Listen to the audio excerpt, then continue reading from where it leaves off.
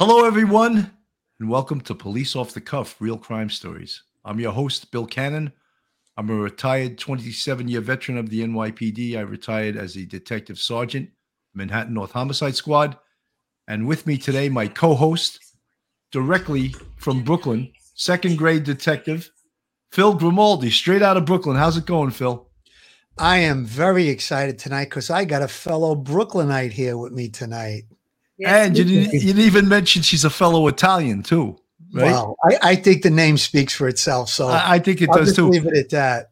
We're very pleased to have with us tonight Judge Patricia DeMango from the television show Hot Bench, which runs Monday to Friday. It's a syndicated show, and she's getting more and more famous. You know, people are getting famous when they start writing cookbooks. You know that's so and that's on the menu now. I don't want to use a cliche, but yeah, it's on the recipe and it's on the menu. She's Italian. What'd you think she was going to write? Of course, she's got a million recipes from her grandmother. Of course, that's it's unbelievable. So anyway, folks, if you are not subscribed to Police Off the Cuff, please go on our YouTube, hit the subscribe button, hit the bell, give us a thumbs up. We're growing our audience, and hey, how could we not when we have unbelievable guests like this? So let's get back to the case we're going to be discussing tonight, the Gabby Petito case. And it seems like every day there's something new happening in this case. And on today, the family had a press conference, and they spoke about a lot of things. You see, we'll play a little bit of the press conference later on. Sunday, there was a memorial service for Gabby out on Long Island, and it was attended by thousands of people. The FBI still hasn't released the body, so they actually had the service without, of course, Gabby coming home to her home of Blue Point, Long Island, so the family could have closure. There's still all these folks on TV, Dog, the bounty hunter, John Walsh. They're all constantly getting tips on where Brian Laundrie is. Do we know if these tips are accurate? We're not sure, but right now they are searching a different area of Florida, a park in Florida, based on some information that they think is good information. Phil, you want to comment on that? Sure. First, I want to say welcome to Judge Patricia DeMango. She's a good friend of law enforcement, and obviously she's a good friend of the show. Welcome, Judge. And, I am thrilled to be here, so thank you. Thank you for inviting me. The two of you are terrific. You're quite the team, I have to say. Oh, thank you very much. Thank you, Judge. And I won't even mention the technical disaster we almost had before the show started. But it all worked out. I was almost ready to have my first glass of wine before the show started. Yeah. I'm with you. I was, when I got up, it was probably to get the glass. But we actually used the tech support from California to help me figure this all out. Bill, as Bill said earlier, Judge DeMango's on that show, Hot Bench, which is on mornings during the week, and she had to reach out to her tech people to get her linked up with us tonight. And getting back to the case, to the Gabby Petito case, Bill, you brought up the point about Dog the Bounty Hunter. He was on the news earlier today. Obviously, there was the press conference with the family. We'll talk about that a little bit later. But Dog the Bounty Hunter, the reason I want to get to this right in the beginning, he claims to have some leads that show that the family on that first couple of days around the 11th, I believe it was, they took the camper and they went on a camping trip for 3 days, September 11th, that is, right around the time that Gabby was reported missing. And he has information that they went to Fort DeSoto Park, which is a couple hours north of where they live in Northport. And he has information that 3 of them went into the reserve, the area, the park, and only 2 of them came home. So his contention is that the family has now given Brian at least a 2 or 3 day lead before they reported him missing. He could be anywhere in that area. And when the FBI was asked for comment about whether or not there is an actual search going on in that area, they didn't deny or confirm whether or not there was. That says to me that there probably could be. And then I saw later news reports that There is an actual search going on in that area. There was some conjecture from different people or the talking heads on the news that it's a very short distance to take a boat from that area and go into Mexico. And then there was supposedly some sightings of him in Mexico. I saw an image on the internet, but he has such a general look. I don't think that it was accurate. So right now, the real focus is on finding Brian, bringing him to justice. I think there's a protest going outside his family's home. The pressure isn't going to let up. There's a little message to the family I'd like to give right at this point. You know, you got to make a decision. Are you going to, you know, have your son on the run and maybe get killed out there if he's out in these woods and it's he's not a survivalist, so he may succumb to that, or, you know, bring him to justice. He'll get a fair trial. You have an attorney for him. The justice system works. If he's innocent, he'll be found innocent. If he's guilty, he'll be found guilty. Judge Domingo, we had spoken off the air, and you have a lot of opinions, a lot of knowledge about the law in this. And let's first go to the federal arrest warrant that was issued for Brian Laundrie. You want to speak upon that? The federal arrest warrant was issued after the federal grand jury handed down an indictment. And based on that, they can obviously arrest him for what the crime that they're charging is use of an unauthorized access device.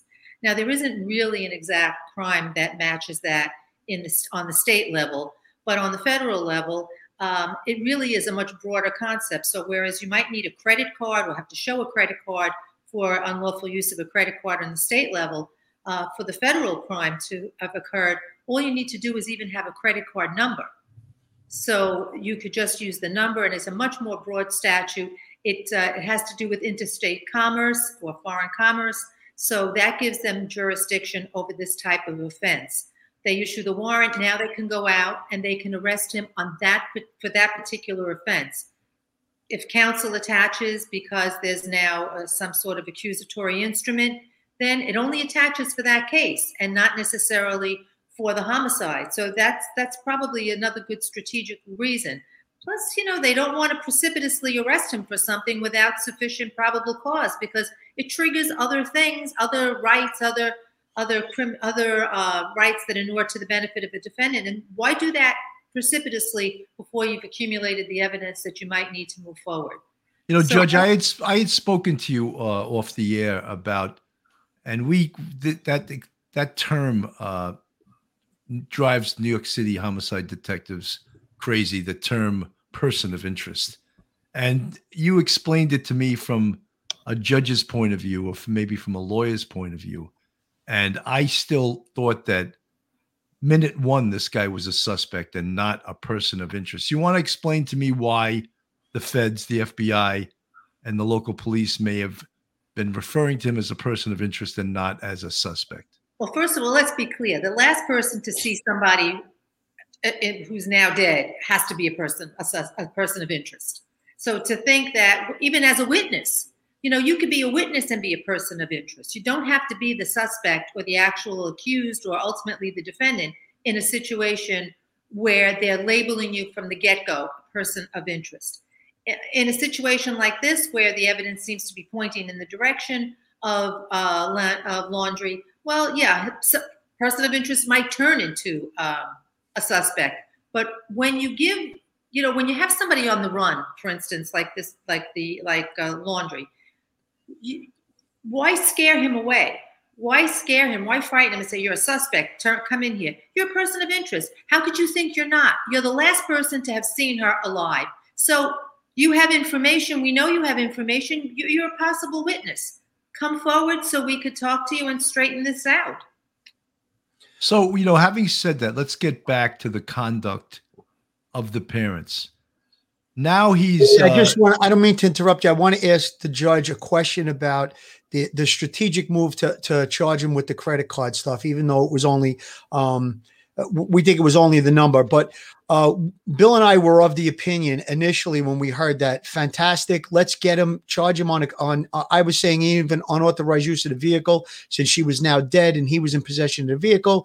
And then I mentioned if he used her credit cards or anything like that. And we had differing opinions, whether it be... Can I pause you 1 second on that? Sure, absolutely. What if she wasn't dead at the moment? What if she would have said, because he's been driving her car all along.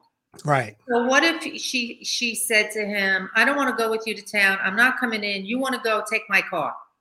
Technically, he's using the car. I mean, at the moment, perhaps at that time, he doesn't actually know she's dead. Right. Maybe. So the unauthorized use of a vehicle it's much more, I think it's more difficult than the credit card use, because the credit card use, she's the owner of the credit card. They have agreed with her to pay the credit card, not him. If it's your car, you could give it to somebody, lend it to someone. It's a little bit more murky, I would say. Okay. The reason I was saying the unauthorized use was after her body was found, they pretty much had determined her death was around the 27th or the 28th of August. He was back in Florida on the 1st. He used the card between the 30th and the 1st. 30th of August and the 1st of September. So either one of those two. I just want to see your opinion, because we had comments in our comment section and in the chat, people saying, well, you can't charge the credit card. She could have gave it to him. But I think there was a presumed, once she's dead, it's presumed that she's not able to give consent to use the card or the car. What's your opinion on that, Judge? I think the credit card is much clearer. When you're dead, your debt, your agreement with the credit card company, it ends. There's, that's it. Then they're not giving me a credit card so that that credit card can be used by anybody else. Right. I can give you permission because while I'm alive, I'm ultimately responsible on that. But once she's dead, that terminates, I think, the any permission or authority on the credit card. The card, I still see a little bit different with the unauthorized use of a vehicle. Okay. Because if you assume, we know she's dead now. We found out she was dead after she died, after September 1st, correct? Right. Yeah, she was found, I think, around the 15th. So what I was saying is we knew. So what if when he came home, he said, you know what? She said, take my car and come home. We don't have enough information for that. Okay. We really don't. Okay. And there's a difference. I mean, people's parents pass and they still use the car. The point for things. The point I was trying to make was, as a homicide investigator, the way that this case was going, she's a missing person. He shows up home. The family doesn't have any contact with her family. They try numerous times. They eventually report her missing. So we know that he's obviously, you described it in a perfect explanation of person of interest and suspect. He's the first person we're going to talk to. So now he goes on the run. They're claiming he's missing, all of that. I felt, and Bill felt, that it was a good strategic move to charge him, so that way we could get him into custody and then continue building the murder case. But this is a federal case. Unauthorized use of a vehicle is a state misdemeanor. Right. There probably isn't a concomitant federal unauthorized use of a vehicle. There is, however, they're not charging him with unlawful use of a credit card. They're charging him with use of an unauthorized access device, which has different elements than the state crime for using a credit card. Like if you have a credit card that is expired or canceled and you take it out to pay a bill, you don't even have to pay the bill in the state. You just have to take out the card to attempt to use it. That's the misdemeanor. That's the crime of unauthorized use of a credit card. In the federal court, the charge that they're alleging it has to do basically with interstate commerce. It has to do with the fact that he used this card, and that could be something as simple as, I want to borrow money on a card, so the bank that I go to calls the credit card company in another state, and there you have interstate commerce, and it becomes a federal offense. See, because what I wanted to start off talking about too is we can't mix up. We keep mixing the federal stuff with the state stuff. The feds have jurisdiction. They're not going to just say to the state police, "Hey, you want to write a complaint up or get a warrant for unauthorized use of a vehicle." I don't really see that happening. I don't really see that's worth pursuing, but they have the jurisdiction. They've taken it on. They're going to bring them in. They have different rules. Judge, what I started to talk about before Philly so rudely interrupted me. I'm just kidding. Was the parents. My feelings are that they absolutely have aided and abetted him. However, when they did that, the warrant was not yet issued, so there could be no charge. If they continued to have contact with him, continued to send him money, continued to help him stay on the run, then I believe that's a different charge. Wouldn't that be a federal offense for aiding and abetting a fugitive? First of all, I think they kind of set this up very well, because they said on the 14th of September, if I'm not mistaken about the timeline, on the 14th of September, he said he was going to go hiking, correct? Yes. And from that point on, they claimed to have no contact with him. So what they've done is they've basically distanced themselves from any possibility that they are doing anything to interfere with finding him or interfering with the government, any kind of government action, because they're saying, well, he was here, he left for a run, we had no reason to think he wouldn't come back, and now he's not back. Now that might change a little bit with this other information that you've brought up about the people seeing him going into the park, 2 people and coming out as one. That would make, but we don't know who those people are. We don't know who went in, just because you're in a car doesn't mean that you're the people we expect to be in that car or that vehicle. There's what I'm troubled with? There's just so much unknown about this. There are so many, like her parents, his parents, him, her, the people out in different states. It's very, very difficult to get real information, it seems. Even Judge, that is the frustration of like following and actually doing these YouTube videos, because Phil and I are used to having all the intimate knowledge from the case folder and knowing every single thing about the case.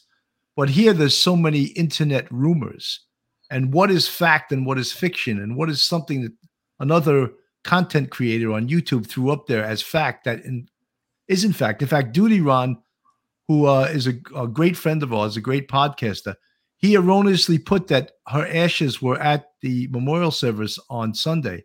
And then he later learned that the FBI has not yet released the body. So they did have the urn there, but it was empty. And the family even said, we want to welcome her home, as soon as they release the body. That's why it's so difficult. Like, similar to both of you, I don't like taking a position or making a decision unless I'm comfortable with the facts upon which that decision's being made. And honestly, the main basic fact that's missing here is we've had this method of death, homicide, but we don't know what the cause of death was. And to me, how do you decide that the method was homicide when you don't have the cause? So somebody knows the cause of death, and for any number of good reasons, they are not releasing that information. I'm sure it's because they are trying to really keep things close to the vest. They're trying to protect the case and the people involved on some level, and also not frighten people away. And I think that Bill, you and I kind of talked about the different degrees, the different types of homicides that there are.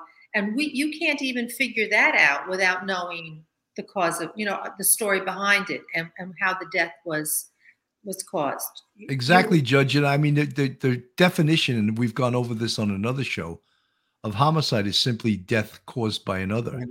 And it doesn't necessarily have to be criminal. So, how do you mean it doesn't have to be criminal? Well, if a police officer puts his knee in a perpetrator's back and this guy's chest cannot expand and he dies from asphyxiation, they could rule that a homicide, yet there was no intent to commit a murder and no crime. So that's an accidental. Okay, so let's look at that, because that's may not necessarily be correct. So homicide is the broad category. Everybody thinks of homicide, you think murder in the second degree. You think with intent to kill, you kill.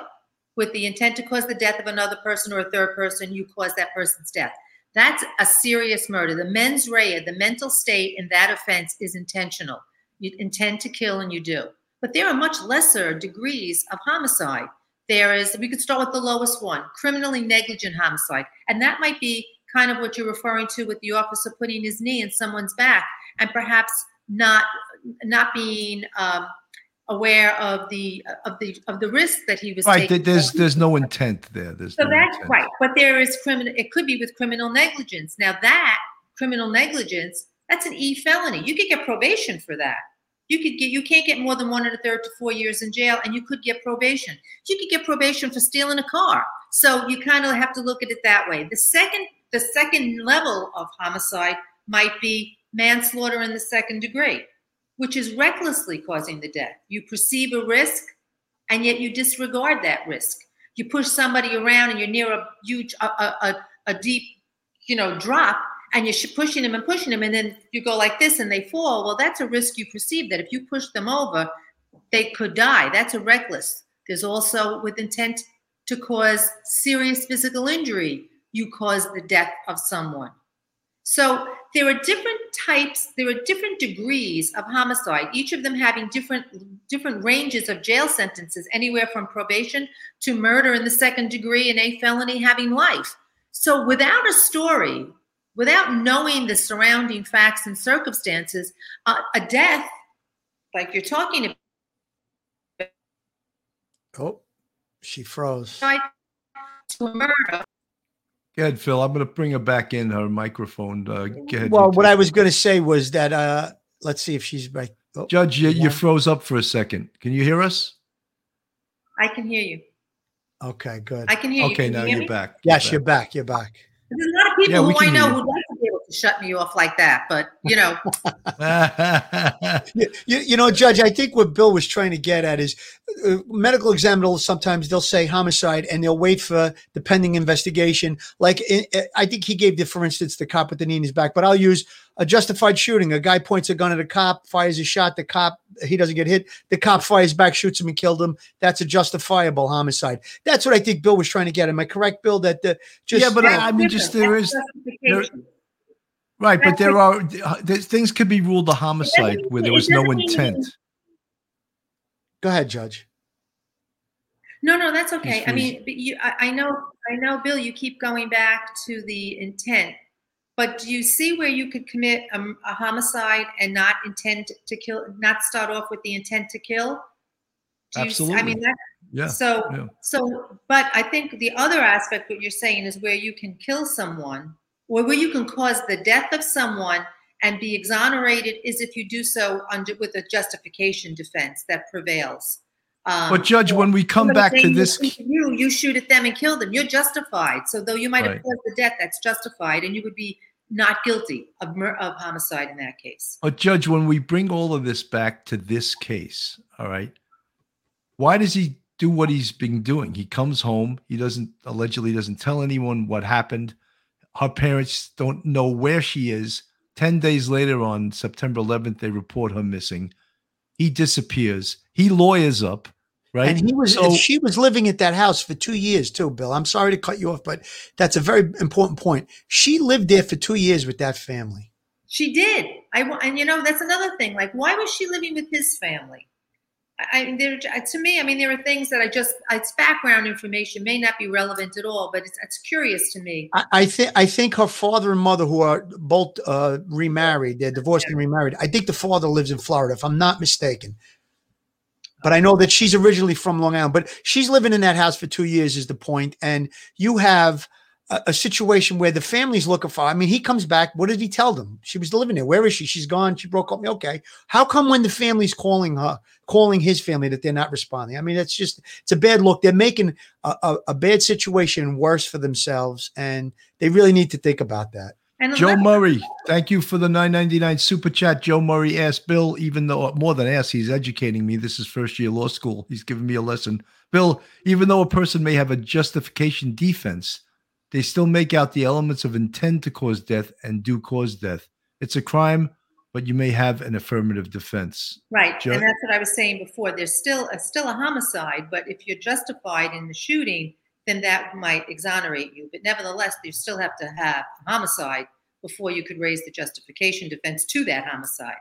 You know, Judge, what I was also talking about, and we've been talking about because we've covered this case in many episodes here, is that circumstantial evidence, which is what is piling up higher and higher and higher, can be very, very strong evidence. Yes. And people don't understand that. You know, look, there's been district attorneys who have gotten murder convictions without a body. That's correct. All on circumstantial evidence. So him running away and lawyering up, they're building that circumstantial case right now. And if he never opens his mouth, they still, of course, have some physical evidence, but the circumstantial evidence can kick him right in the ass and get him convicted. Actually, Bill, that's a very astute observation. A lot of people say, it's just a circumstantial evidence case. But oftentimes, in fact, as judges, we charge the jury that sometimes a circumstantial evidence case can often be stronger than a direct evidence case, an eyewitness. So, for instance, if your only eyewitness is 80 years old and drunk, you have direct evidence, but I don't know how much you'd want to believe that. Whereas if you have the footprints, the gun, the finger, all the circumstantial evidence around it, that can often be stronger, as you've pointed out, Bill, than actual direct evidence. And here you're right, that the omissions and the behavior of everybody around in this, I find it all very unusual, don't you? I mean, I find everybody's behavior in this case very unusual. I mean, I would think that his mother and father, knowing that he went on a hiking trip on the 14th and never came back, should be friends in a frenzy. Where's my son? Where's my son? They should be on the news pleading for his return, his safe return, and they're not. And it says something. It's obvious. Judge, real quick, as far as the body not being released by the FBI, I find that unusual. And then the other thing is, I think we kind of cleared it up with all the stuff that you just enlightened us on.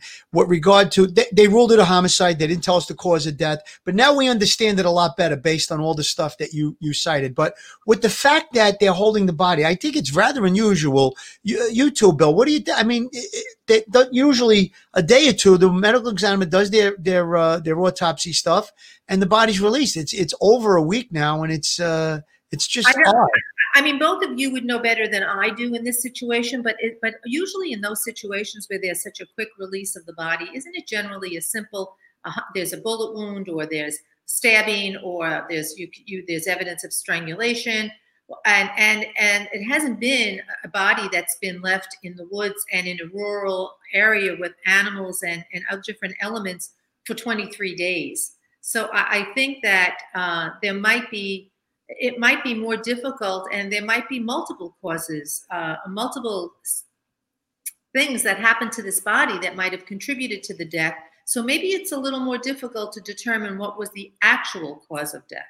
Well, Judge Barbara Butcher, who was on Duty Ron's show and who was the chief of staff of the New York City OCME for 24 years, she felt that was very unusual too, that for them to hold the body. First of all, the body was out in the woods for at least, I believe, 23 days. Correct. So the condition of the body must have been extremely decomposed, eaten by animals. Parts were probably missing. Parts were strewn about. I don't want to be too graphic, but this is homicide, and that's a fact. So some of the tests they might do, of course, toxicology, as a judge, that can take 4 to 6 weeks sometimes. Even if they put a rush on this, I could imagine that the toxicology would take a while. But let me present you with something. What if he did something that caused her to appear to be dead to him, or caused serious physical injury, whatever? She's not dead at that moment.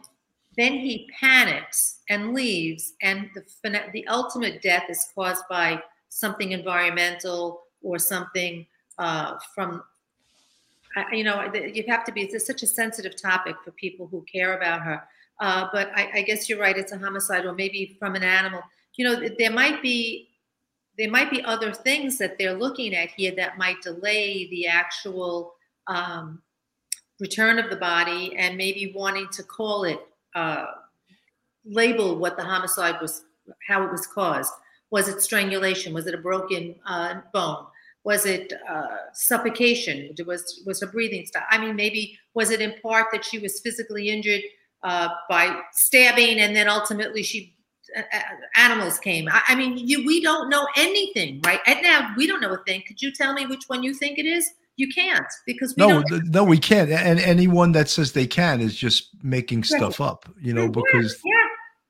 But even in that situation, Judge, he'd still have culpability for her death. And I would think a story like that would be a lot easier to explain if he would come forward. And like you said, there's some homicide charges where you could wind up with a very short sentence, or maybe even probation. So listen, the family, I don't know what they're thinking. They're not going to be able to live where they live. There's protests outside their house. I think they have a very good idea, if not an exact location of where he is. They seem to be in on it if they went on this hiking trip, and then 3 of them went, 2 of them returned. So, and he's going to eventually need a support system to survive or to support himself out there. So, it's going to show better sooner rather than later if he was to come forward, if the family turns him in or whatever. They arrange a surrender. And then, the wheels of justice will turn and they'll have a shot at maybe getting him off or getting him a lighter sentence. And Dog the Bounty Hunter brought up today that in that area where she was killed, that there's a death penalty there. I don't know if that's 100% true, but I believe it to be. So, I mean, now if like you said, let's not forget, this is not a state case. Right. This could be a federal. I'm telling you from the New York State penal law with the different mens reas and mental states of the different types of homicide. But this is, the feds have this because this is a death on federal property. So I don't really know whether or not how much they overlap.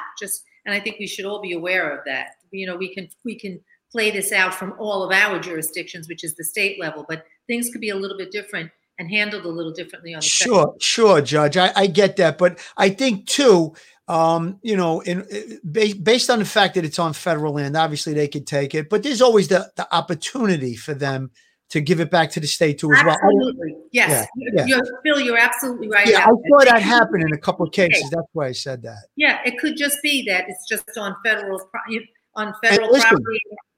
The fact that we have the FBI involved, I am all for it because they have deep pockets. They'll get stuff done a lot quicker. They got a great lab. And as far as telephone records, all that electronic stuff, they get it a lot quicker. They have people that are assigned that work just on that. So I'm all for it. I mean, obviously, this might be a small police department in that area. They need the help of the FBI. But at the end of the day, we lost her again. I don't know what happened there. Well, do we have it back? No, we don't. At the end of the day, what I was going to say was the prosecution, if it goes federally, I'd much rather see it go federally because, federal statutes have much stricter guidelines with sentencing. And when you get sentenced at a federal level, you only get 1 month off a year for good behavior. So we have it back. No, I don't have it back. The judge is missing. All right, we got a missing judge. That's MC's audio says, thanks for the $4.99 super chat. What are the chances of securing another indictment in absentia? He's already been charged for the credit card offense. I don't see that. I don't see why they would do that. Once they have him in custody, they can pursue the indictment on the murder. The only way I see something like that happen, Bill, is if this goes on for an extended period of time, if they put together enough evidence from the vehicles, from the crime scene, from the autopsy, telephone, all the different things come together. And if he's still gone somewhere in La La Land or wherever the hell he is, then I could see maybe that happening. But he's going to turn up. I think he'll turn up. He'll either turn up dead or he'll turn up alive. I think he's probably alive. I think he'll turn up sooner rather than later. It's just a matter of time. And again, like I've been saying all tonight, the family has to make a decision. Do they want to go to a gravestone to visit their son? Like the Petito family, they're going to have to go to a gravestone to visit their daughter? Or do you want to go to a jail where, he may get out someday? I think that's a real easy decision to be made at this point. And look, I understand protecting your children. I have children of my own. Bill has children. I get it. But then there comes a point where, how much can you destroy everybody's life to try and save this kid, And I don't know. For sure. Meglo, thank you for the $19.99 super chat. Thank you, Judge, for all you do. I hope this is the judge coming back. We got it back. We got the judge back. The judge was. Were you going out for some pizza or something? What happened? I wanted to see how much you really wanted me, so I kind of. Well, the people in the chat were missing you, but we missed you too. We're like, oh my God, I just want to run. I had to move my location because for some reason I fully charged it and it just completely went off. So I had to move and reset up.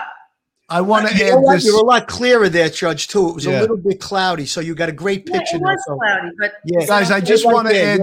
Guys, I want to add this. I want to play this video. This is the video of the Kyle and Jen Bethune, who gave the most invaluable information in finding the van belonging to Gabby Petito, and which resulted in ultimately finding her body. The views were better. Oh, I saw that. Yes. So we were heading back on this long dirt gravel road.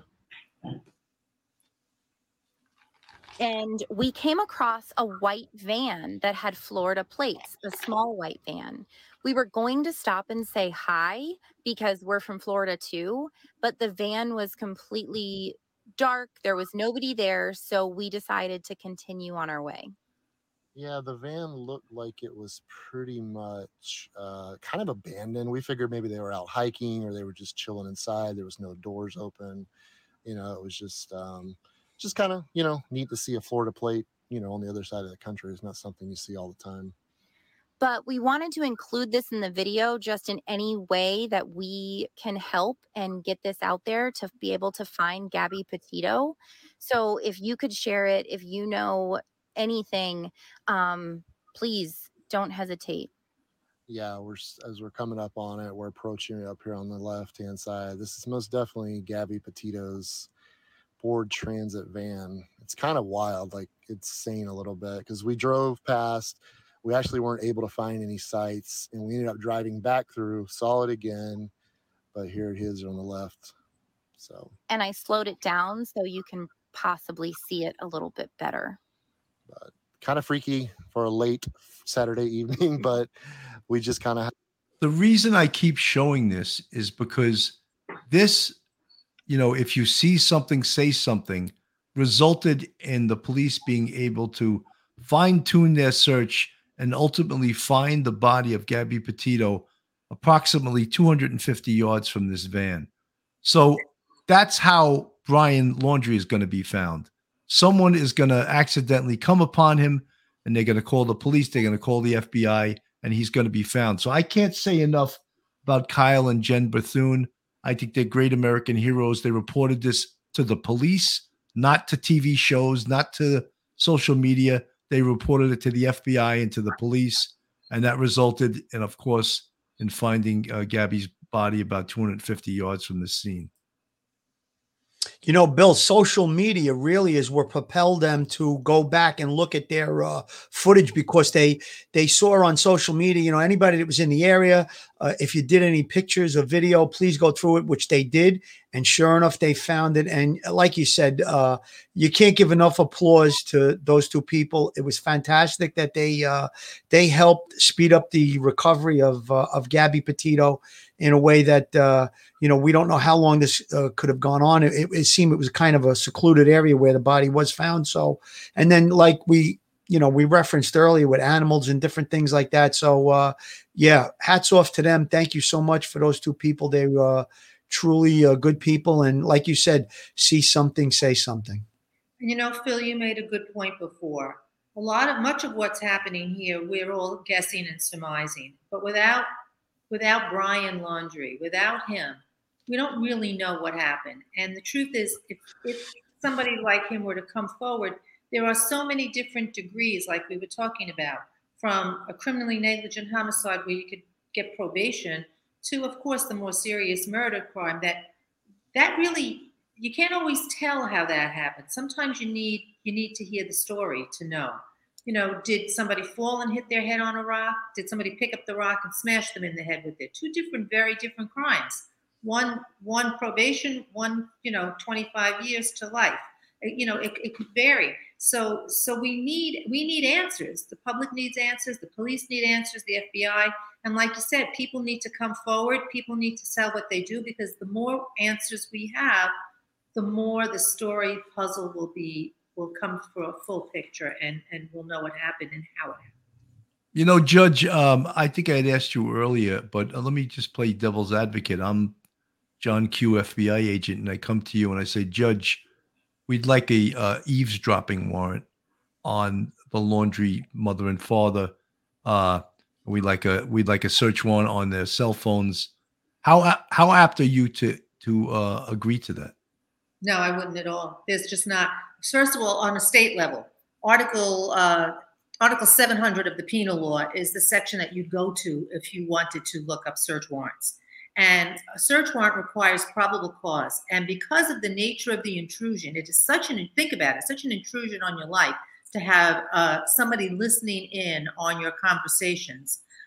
So for you to get an eavesdropping warrant or wiretap, really, you need probable cause, and you need to follow a lot of very stringent rules to get the court to actually issue this warrant. Now, the penal law in New York, but once again, it's not the same as the federal, gives a huge laundry list of probably every crime in the penal law, just about, with which authorizes the police department, law enforcement, the DA's office to seek an eavesdropping warrant. So while you're talking to me here, I'm thinking about it. What crime, what felony can we attribute to the Landry family to say, we think we have probable cause to believe you are committing this crime, and so therefore we have enough information to go to a judge or a magistrate and get an eavesdropping warrant? What have they done? We don't even know what he did. So how do we know what they've done? It's very, unless you guys can fill me in on something I don't know, you tell me. I mean, I looked at, I used to do these when I was both a judge and as prosecutor. And I can't think of one felony offense, one crime that this family has committed or is in the process of committing or attempting to commit. That's what it would require, either a conspiracy to commit or an attempt to commit one of the enumerated felonies in this laundry list of offenses. Tell me what, guys. Well, I let me put this forward. Earlier today, when I was watching the news, I referenced Dog the Bounty Hunter. He claims that there are eyewitnesses that can positively identify Brian, his mother, and his father going into the park. Now, I think there must be like a parking area. They must have, I don't know if they were in the car when they saw them, but let's just say, for argument's sake, we'll use a hypothetical. They can visibly identify them because they saw them face to face, and then they saw only two leave. And then we may have some phone activity that we're not even putting into the equation. So let's say there is phone activity on cell phones that they're talking to him in that period of time. Bill's talking about eavesdropping on the home regarding the whereabouts of Brian. That's what we're talking about. What they do. What did they do? We don't. Well, what if we could prove? We don't even know what he did. We don't have enough to say that he committed the murder. So no. But I'm saying, what if we could prove after the arrest warrant was issued that they were in correspondence? Right. That's what I should have said that after the arrest warrant is issued, and now they think that there's communication going on, and that we're getting this from the comments. A lot of people are saying, can they put a wiretap on the home? Well, on the state level, let's look at the state level, because that's all I could tell you, basically. Let's just say that this unauthorized access device, it has to be a felony, and the attempt at the offense in the state level would have to be, or the conspiracy, has to be a felony as well that they're committing. So what are they doing? I mean, they're not committing. What are they doing? They're harboring a fugitive. They're not harboring him. I mean, it really, there's a long list, and I personally didn't see. I don't see where we're going to have enough to get an eavesdropping warrant on their phone, other than to say we think they have something to do with his not coming back. It's such a strict statute, and it's so difficult to meet that I don't see how at this point we would be able to do that. I don't. And I don't, Judge, most of the people these questions are mostly coming from people in the chat, because we know that there is a very tall standard to get an eavesdropping warrant, or to dump someone's phone, which is sort of the same thing. Incoming, outgoing calls, that type of thing. And, I don't think there's any doubt. I mean, maybe not to the level where we could prove probable cause that the parents did help him get away. I don't think there's any doubt in that. And again, circumstantial evidence, but I think that, as I said, that's pretty strong. His behavior. You would have to bring to a judge that they had a conspiracy or an attempt to commit one of the felonies that they list, and helping somebody get away on a charge like that is not one of them. Well, the mere fact that there's a federal arrest warrant for his arrest, and I mean, couldn't they make an application to say we would like to put a a tap on their phone, because he may communicate with them and we can then find a location? That wouldn't fly, Judge? I don't think so. Okay. I don't think so. At least this judge isn't signing it. She's not signing it. But once again, I am going to tell you that there's the rights afforded the defendants are much stricter in the state court than in the federal court. Yes. So for federal offenses, crimes, warrants, for instance, a federal grand jury can indict you on hearsay. You can't do that in the state court. Right. So I don't want to speak out of turn. So I don't really know what the feds can do in that situation. I just know that here it's just not an easy thing to get, and I didn't see that this is one of those types of situations where you could say that the Laundrie family there's sufficient evidence to say that they're committing one of those felonies. Philly, I'd like you to read this a little short commercial for Joe Murray. Joe Murray, attorney at law. Joe, we have some competition for you here with the judge. Have you found yourself in a jam? Are you in need of legal counsel in the New York area? Do you need a victim's advocate? Joe Murray is your man. He's not only an experienced trial attorney, he's also a retired 15-year member of the NYPD. He knows both sides of the fence. His website is jmurray-law.com. That's jmurray-law.com. His telephone number is 646-838-1702, 646-838-1702. Or you could email Joe at joe@jmurray-law.com. That's joe@jmurray-law.com.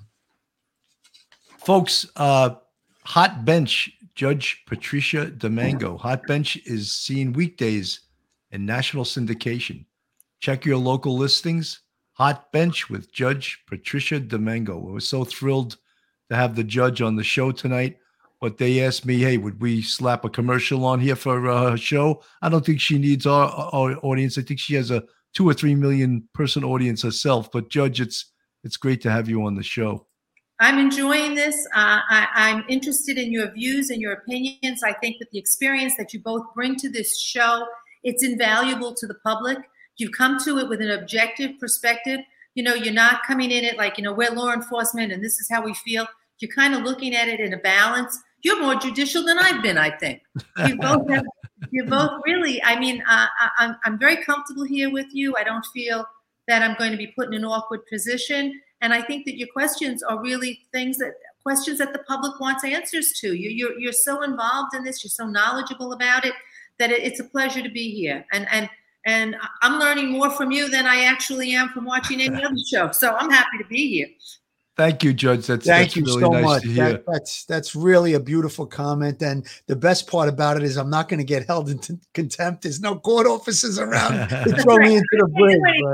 You're not even near me. Yes. Joe from the United Kingdom, thank you for the $2 super chat. He asked a question, Judge, could the U.S. Marshals play a role here? Of course. On your show? No, in the search for Brian Laundrie. Yeah, I don't know why they couldn't. I think, actually the greatest people in the country to search for a wanted perp is the Fugitive Enforcement Division. They're an amazing group. These guys do this for a living. And if you're out there, it's not dog that's going to find them. The Fugitive Enforcement Division are professionals that go after the most dangerous criminals on this earth. And I can't say enough about them. They're fantastic. I'm sure they're involved. So usually there's a joint with us, NYPD, FBI, joint federal task force that is a Fugitive Enforcement Division. Joe Murray, thank you again for more money. $4.99 super chat. He says, we must defend the Fourth Amendment from over-intrusive government intrusion on our privacy. Spoken like a real, true lawyer, Joe. Attorney. And I'm in support of that position. I just said it. I just said that. It's not something I think that I would authorize at this time. I don't think I'd sign that eavesdropping warrant. But Phil, I did want to say something to you, and of course now I forgot what I was going to say. So I'm going to have to either wait or hopefully it'll pop back into my head again. Yes, yeah. There was something I wanted to say. You've been so informative, and Bill and I like to be challenged about what our opinions are or how we think we would go about different things. And you've been really, really right on the ball with it. We get a lot of that with Joe Murray. He's on the show a lot of times, but it's really good to get the perspective. I mean, you're an experienced jurist. You've officiated over many, many cases and trials, I'm sure. And it's really good. And we try to explain to the people that are on the chat or subscribers of exactly what's going on. You know, they watch television and God bless TV, but, you know, get a warrant for that phone, get a warrant for that house. Let's search, you know. So, and listen, every case is solved in usually about an hour. Obviously, these things take a lot more time. And Bill and I have been stressing that since we started this, that no one person solves the case from beginning to end. That's rule number one. It's a team effort. Rule number two, things take time. It's not like television. And rule number three is that there's a system in place. It's called the criminal justice system. It's the best system in the world. And unfortunately, sometimes there's rulings that don't go in your favor, and you have to live with it. You have to be able to go around it or find other evidence or go about it in a different manner. And I think Bill and I are quite okay with that. You know, it's the system that we worked with for all the years that we were on, almost 50 years in experience on the NYPD. And I just feel like when I do get to the point where an arrest is made and I'm going to court, I'm so confident about it that when I do get to testify, if I'm challenged on it, I'm usually pretty good with it. And I don't take offense to it. I've had a couple of defense attorneys that, you know, got disrespectful with me and, you know, there was objections and all of that. I had a defense attorney on a triple homicide follow me into the bathroom after a hearing and tried to talk to me. And I, you know, I didn't make a big deal of it. I just told the district attorney, listen, this guy just followed me in the bathroom, you know, badgering me or whatever. But the point is that at the end of the day, there's the prosecution, there's the defense. And when we're done, a lot of times we could shake hands, go have a beer, and, you know, wherever the chips fall, they fall. And if your case is good and your evidence is good and your testimony is good and your facts are good, you're going to do okay. Well, listen, Duty Ron. The justice system is the best system we have to uphold the constitutional rights that are afforded to all of us. 100%. And without, you know, as a judge, to me, the best way I can handle a case is if I have a really great DA and a really great defense attorney, because then I could pretty much sit back because I know that they're going to do what they should be doing. And, you know, I'm not napping, but I can tell you that you feel more comfortable and more at ease as a judge than when you feel you don't have a prosecutor who knows what he or she is doing, or a defense counsel that's a little bit lax and doesn't know what exactly what they're doing or is less experienced. So the system works because everybody does the job that they're supposed to do. And as long as, like you were saying, Phil, as long as you're doing it fairly and honestly and you're upfront about what you're doing, then we know justice is going to happen. Listen, nobody wants Laundrie to be convicted if he's not the one that did it, because 100%. Somebody who did this is out there. So it doesn't behoove anyone. It's not in anyone's best interest to see that somebody who is innocent gets convicted. And it certainly isn't in anybody's best interest, except for the accused, to be, you know, found not guilty when in fact that's the person who did it. So you need everybody to work together fairly, honestly, and upfront, and to do what is and protect the rights that we're all entitled to. I mean, and it's a balance. It really is. Absolutely. Duty Ron, thank you so much for the $10 super chat. And he says, great guest. I'd love to have her as a guest. You guys share. That's all up to the judge. But I think when the judge actually knows, because I told her that you had 1.3 million people watch your episode with Barbara Butcher, and you went from 60,000 subscribers to 95,000. I think the judge will probably be calling you. I won't even have to offer. He's really a great guy. He's a retired detective. Thank you for the compliment. I love it. You know, I'll have to talk to them about whether they share or not. I don't know. It's all up to the judge. You know, I'm not going to. You're your own person. You'll be comfortable on Duty Ron's show. He's a retired NYPD detective as well. He is really a good human being. He's a great individual, and you'll have no problem, navigating through his show. And I'm sure you'll feel the same way you do on our show. He's a good guy. At least I know how to get on now. It took what, a half hour for us. Oh my God! Here's another plus. He's Italian. You know what I want to say about this show? Abbondanza, and I'm not even Italian. That means a lot of everything. Everything good, right? Duty Ron, the guy that asked you to come on his show, he's a fellow Italian, so we'll get along with him well. We'll talk Pasta Fazool with him. That's right. Mamachi, thank you for the $5 super chat. Thanks, Bill, Phil, and the judge. I love chats with police off the cuff. Very informative. I just have to plug us a little more. If you're not subscribed to Police Off the Cuff, Please go on our YouTube, hit that subscribe button, ring that bell, give us a thumbs up. Please become a member of our YouTube family. Look, Princess Mitch just joined. If you're in the green font there, you joined our family. We have 4 levels. For $2.99 a month, you're the bucket. For $9.99 a month, you get to polish my rack. For $24.99 a month, you're dipped in butter. And the premier, the highest level, for $49.99 a month, you're heated, dipped in butter. So please join us on YouTube. We have a sense of humor on this show, too. We'll have to explain those to the judge when we go off the air. Yeah, when we go off the air. I don't know if we can do it. There was like a popcorn analogy. I don't know, a lot of different things going on there. I'm gonna need an off the record conversation on that one. Yes, yes. Gray Screen, thank you so much for the $25 super chat. You guys are very generous to us tonight. Thank you so much. Joe Murray, my God, he's Judge DeMango. I had the honor of appearing before you in Brooklyn, wherein I was representing an alleged burglar, and I was put in a very uncomfortable position by his girlfriend and asked for your help. You were wonderful. Thank you. Thank you for remembering that. And it's nice to hear, and it's nice to be told. Thank you. That's great. Joe Murray is a saint. What a guy.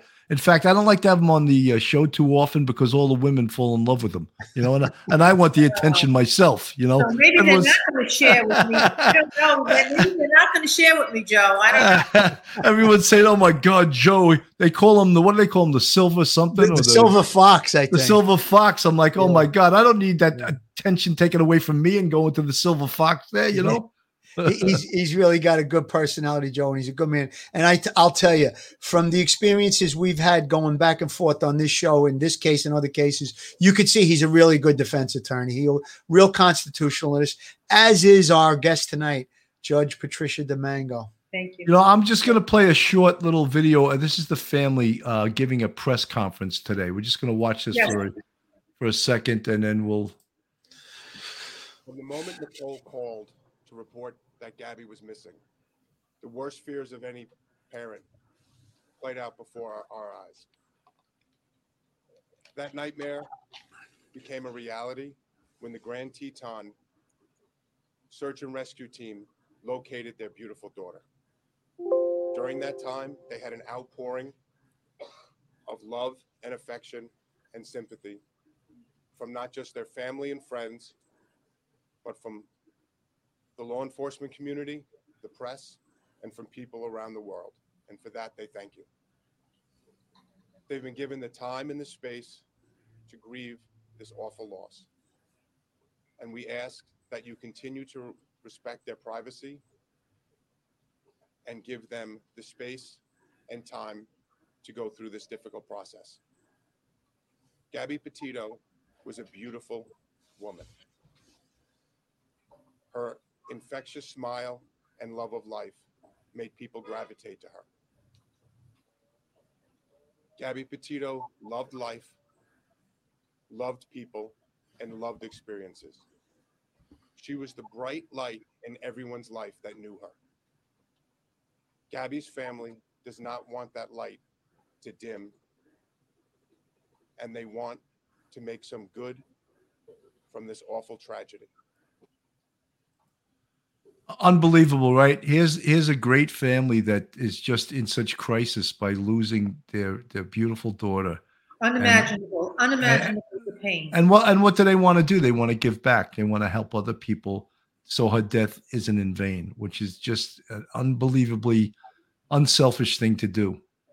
And they want an answer. They're entitled to an answer. They every day, you see how we're doing this and we're just talking this out. Maybe this. Could you imagine being in their place and having to think this every day? What happened? How did it happen? I think it's unbearable. I think it's an unbearable pain. It's something that no parent should go through. I have 3 daughters myself. One of my daughters, my oldest daughter, is the same age as Gabby. And I tell my children from when they were small, if you go out and play on the street and you get hit by a car, be careful. God forbid, if something happens to you, I will be in a corner rolled up in a ball and I won't be able to function as a human being. So I can't even imagine how those people are able to, to function anymore. It's just, it's horrible. And there should be justice for Gabby. This guy should be brought to justice. We want to see him either turn himself in or be found, and let the wheels of justice turn, and let the let the chips fall wherever they're going to fall. And again, you raised some good points tonight, Judge. Maybe it was some other situation, and then she died on some other grounds, or there was an injury and it just turned into a homicide afterwards. Anything is possible, but we really need for Brian to be found. I said this previously. The family is never going to get closure. They're never going to be okay with this. They're just going to be able to move forward. I think that there will be some comfort knowing if he's found and arrested and brought to justice. However, I don't think there's ever going to be closure for them, but it will give them a little bit of maybe a little bit of feeling of justice. And that's what we got to hope for at this point. And again, I implore the family, Brian's family, the Laundries, they called them the dirty Laundries. I mean, it's terrible that they have to be called such a thing, but they're acting dirty in this whole thing, and they really need to sit down, think about it, talk with their lawyer, arrange a surrender. Your life is never going to go back to normal. There's people outside their house protesting just about every day, and it's not going to be easy for them to go on. It'd be the easier path at this point for the Laundrie family is to have him brought in, have him surrender, and he'll have a lawyer, he'll have his day in court. And we spoke about the great justice system we have in this country, and that's what they really need to do. And think about Gabby Petito's family, what they're going through. Keep that in your mind. And Phil, you and I touched on this a little bit earlier. What are his options? He's either going to die where he is, he either has to turn himself in, or they're going to find him. But I can't imagine that he could go on doing this indefinitely.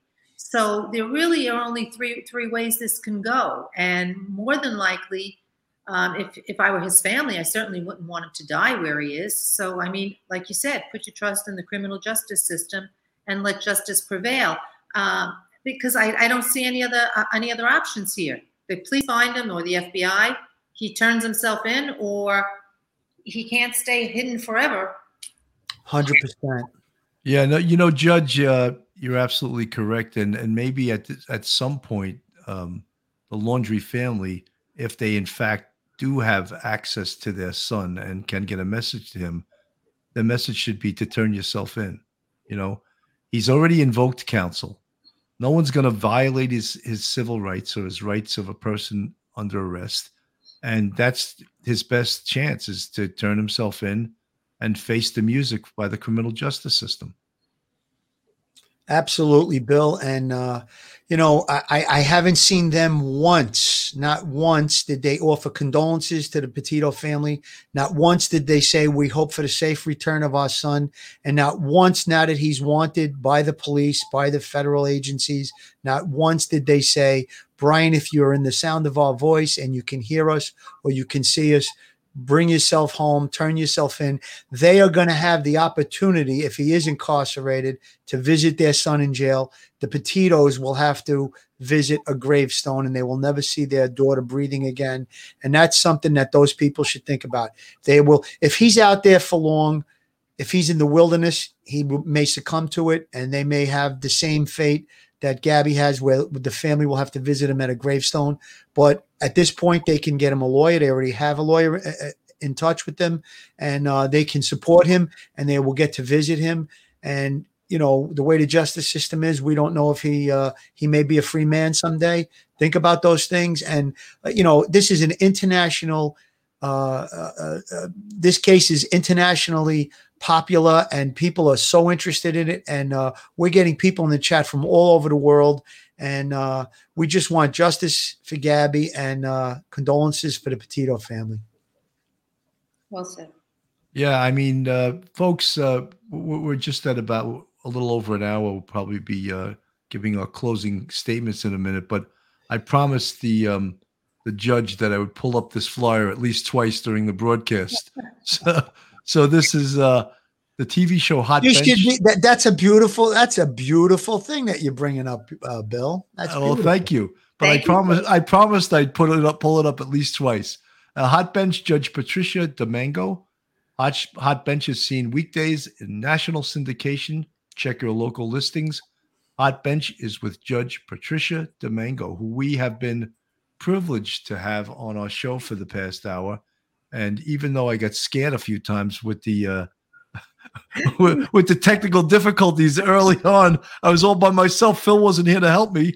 I was getting a little crazy. I almost was going to break my rule and have a glass of wine during it while you were working on that. Phil, I said to him, "You're never going to ask me back again." I just kept calling California, kept saying, "When?" Says, "I can't. I don't know what happened. They just said check out. I did, and now I can't get back in again." I was Listen, I'm glad you made it, Judge. It was such a pleasure to have you.